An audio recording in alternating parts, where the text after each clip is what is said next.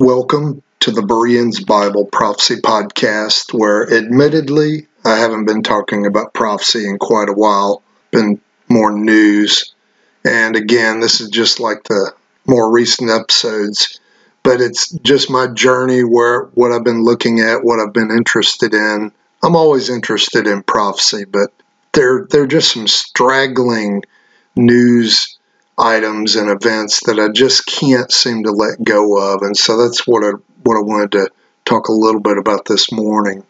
I'll call this Weird Things in the News. And I'm going to start off with an edit here because after I finished recording, I completely forgot about the Las Vegas shooting. So it's going to be a little bit disruptive injecting this in sequence here. But October 1st, 2017, there were so many weird inconsistencies about the Las Vegas shooting and the people involved, the interviews, all the strangeness, and again, just pattern of behavior, par for the course in our recent history with how these big events never really show full disclosure of what the motivation was, who was involved, and all of that. So I'm just dropping that in. This is a afterthought when I was done.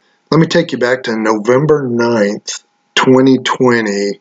The election's over, and it's pretty much looking like, although there's a lot of scurrying in the news about election fraud, things like that, it's looking like, at least from the mainstream news media, that Trump is done, and he appoints Chris Miller as a Secretary of Defense on November 9th. And Chris Miller has been in DOD in some capacity before that, but it's very strange that potentially you're in your last month-ish of office and you're appointing somebody to a position where it would appear as a lame duck position. And I kind of relate it to, a basketball game where it's over and there's like 3 seconds left and a coach pulls in a bench warmer,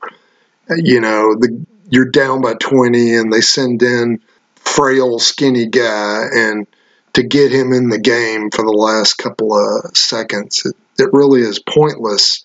And it's also disrespectful. Kind of patting him on the back like, yeah, I gave you some playing time. Well, this is weird because Chris Miller is no slouch. I mean, he had a great reputation as a soldier, highly respected by his peers. And so he takes over as SecDef. We get into the point of this part of the story here, and it's his comments to Mike Pence. You've all heard them, and I've probably talked about him before, but when he says, thank you, he's talking to Pence, and it's some occasion regarding Space Force, and he gets kind of choked up, and he says, thank you for your efforts in some of the most complex military operations this country has ever conducted. It's pretty hyperbolic, and he doesn't appear to be a guy who exaggerates in the news that we've seen. I've never been able to let go of that. It's very strange. Thank you for your efforts in some of the most complex military operations this country has ever conducted. That's November of 2020. Let's fast forward to December 25th, Christmas 2020, Christmas morning, and I still remember getting up, looking at Twitter, seeing that a bomb had gone off downtown, and that's my town, Nashville. And I've been down 2nd Avenue 1,000 times, and in the next couple of days we get more and more details about this bombing and pictures of an RV, and and what defies all logic and common sense is less than 48 hours, the FBI has some guy's name, where he lives. They claim that they have DNA and it's him. They know why he did it, all that kind of, who he worked for. Really is a joke. And it reminded me, and they declared it a case closed. It really reminded me of the 9/11 Magic passport that they found at the World Trade Center, like literally 24 hours after that incredible pile of rubble that would extend out blocks, where you can go back and look at the photos and videos of just billions of pages of paper and debris that are coming down, not just ash and smoke, but pages and pages and pages in the billions all over the place. And then there's a detective with the New York Police Department who, I mean, he's just recalling what he knew, and he said some guy walked up to another detective, handed him a passport, and said, "Hey, I found this on the ground." And lo and behold, it's one of the it's one of the hijackers' passport. It is laughable. And then they also find 2 passports in the Flight 93 debris, which, okay, I'll give them that. A plane crashes out in the countryside and there's stuff all over, and maybe they send 1,000 agents out there to comb the fields and forest, and, they find this thing. Maybe that's a possibility. But, I mean, just think about it. The tens of thousands of people fleeing that area and all the debris, and all you see is just dust, dirt, and smoke and stuff coming out of the sky. And within 24 hours, they found a passport. Yeah. So, I'm not saying that's connected. It shows a pattern of behavior. That's what I'm bringing it forth for.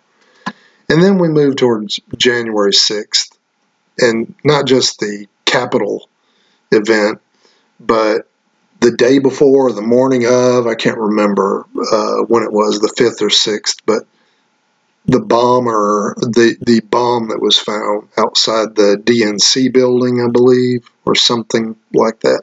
And the FBI, even till today, they don't know who it was. There's no surveillance except what they've shown. And Tucker and Dan Bongino have been covering this pretty good this week, just raising the absurdity again. But there's at no point is anyone seen finally coming into camera view blocks away or whatever. They just somehow show up in the most guarded territory in probably in the world, most video surveilled place in the world, and absolutely nothing, no shred of anything. That just speaks to more of the pattern of behavior, the absurdity. And then you get to the false flag Capitol thing. I mean, I'll call it a false flag because, or I should say, it's pretty obvious that's what it was based on the evidence that's been out a while now. Players that were involved very soon after on Twitter video and other media outlets that have been shut down, but video evidence has trickled out. And when you see all the video, it's obvious that something weird's going on. And I think I covered it in earlier episodes, but just stuff like if you've ever been to a shooting range, you better have ear protection on, because it will absolutely blast your eardrums out. And for someone to fire a handgun in a hallway that is marble floors, walls, and all that, just a pure echo chamber, that would be devastating. And also, if you ever look at any video on YouTube or see anything on the news, like in the streets where somebody happens to fire a gun, people scatter like rats because you don't know who's next. You can't really tell where it's coming from, so you just run. And we have a case, go back and watch the videos. We have a case where there's like 20 or 30 people jammed into this little hallway, and nobody even moves. Nobody flinches. It's just absurd. Nobody acts like their ears are ringing. I think I have covered this, but I said the acting is just awful. just awful. If you really listen to some of the verbiage of these, we'll call them crisis actors. I don't know what to call them, but it is laughable. What is puzzling to me is I can't figure out who pulled it off, white hats or black hats. And I can see evidence for either.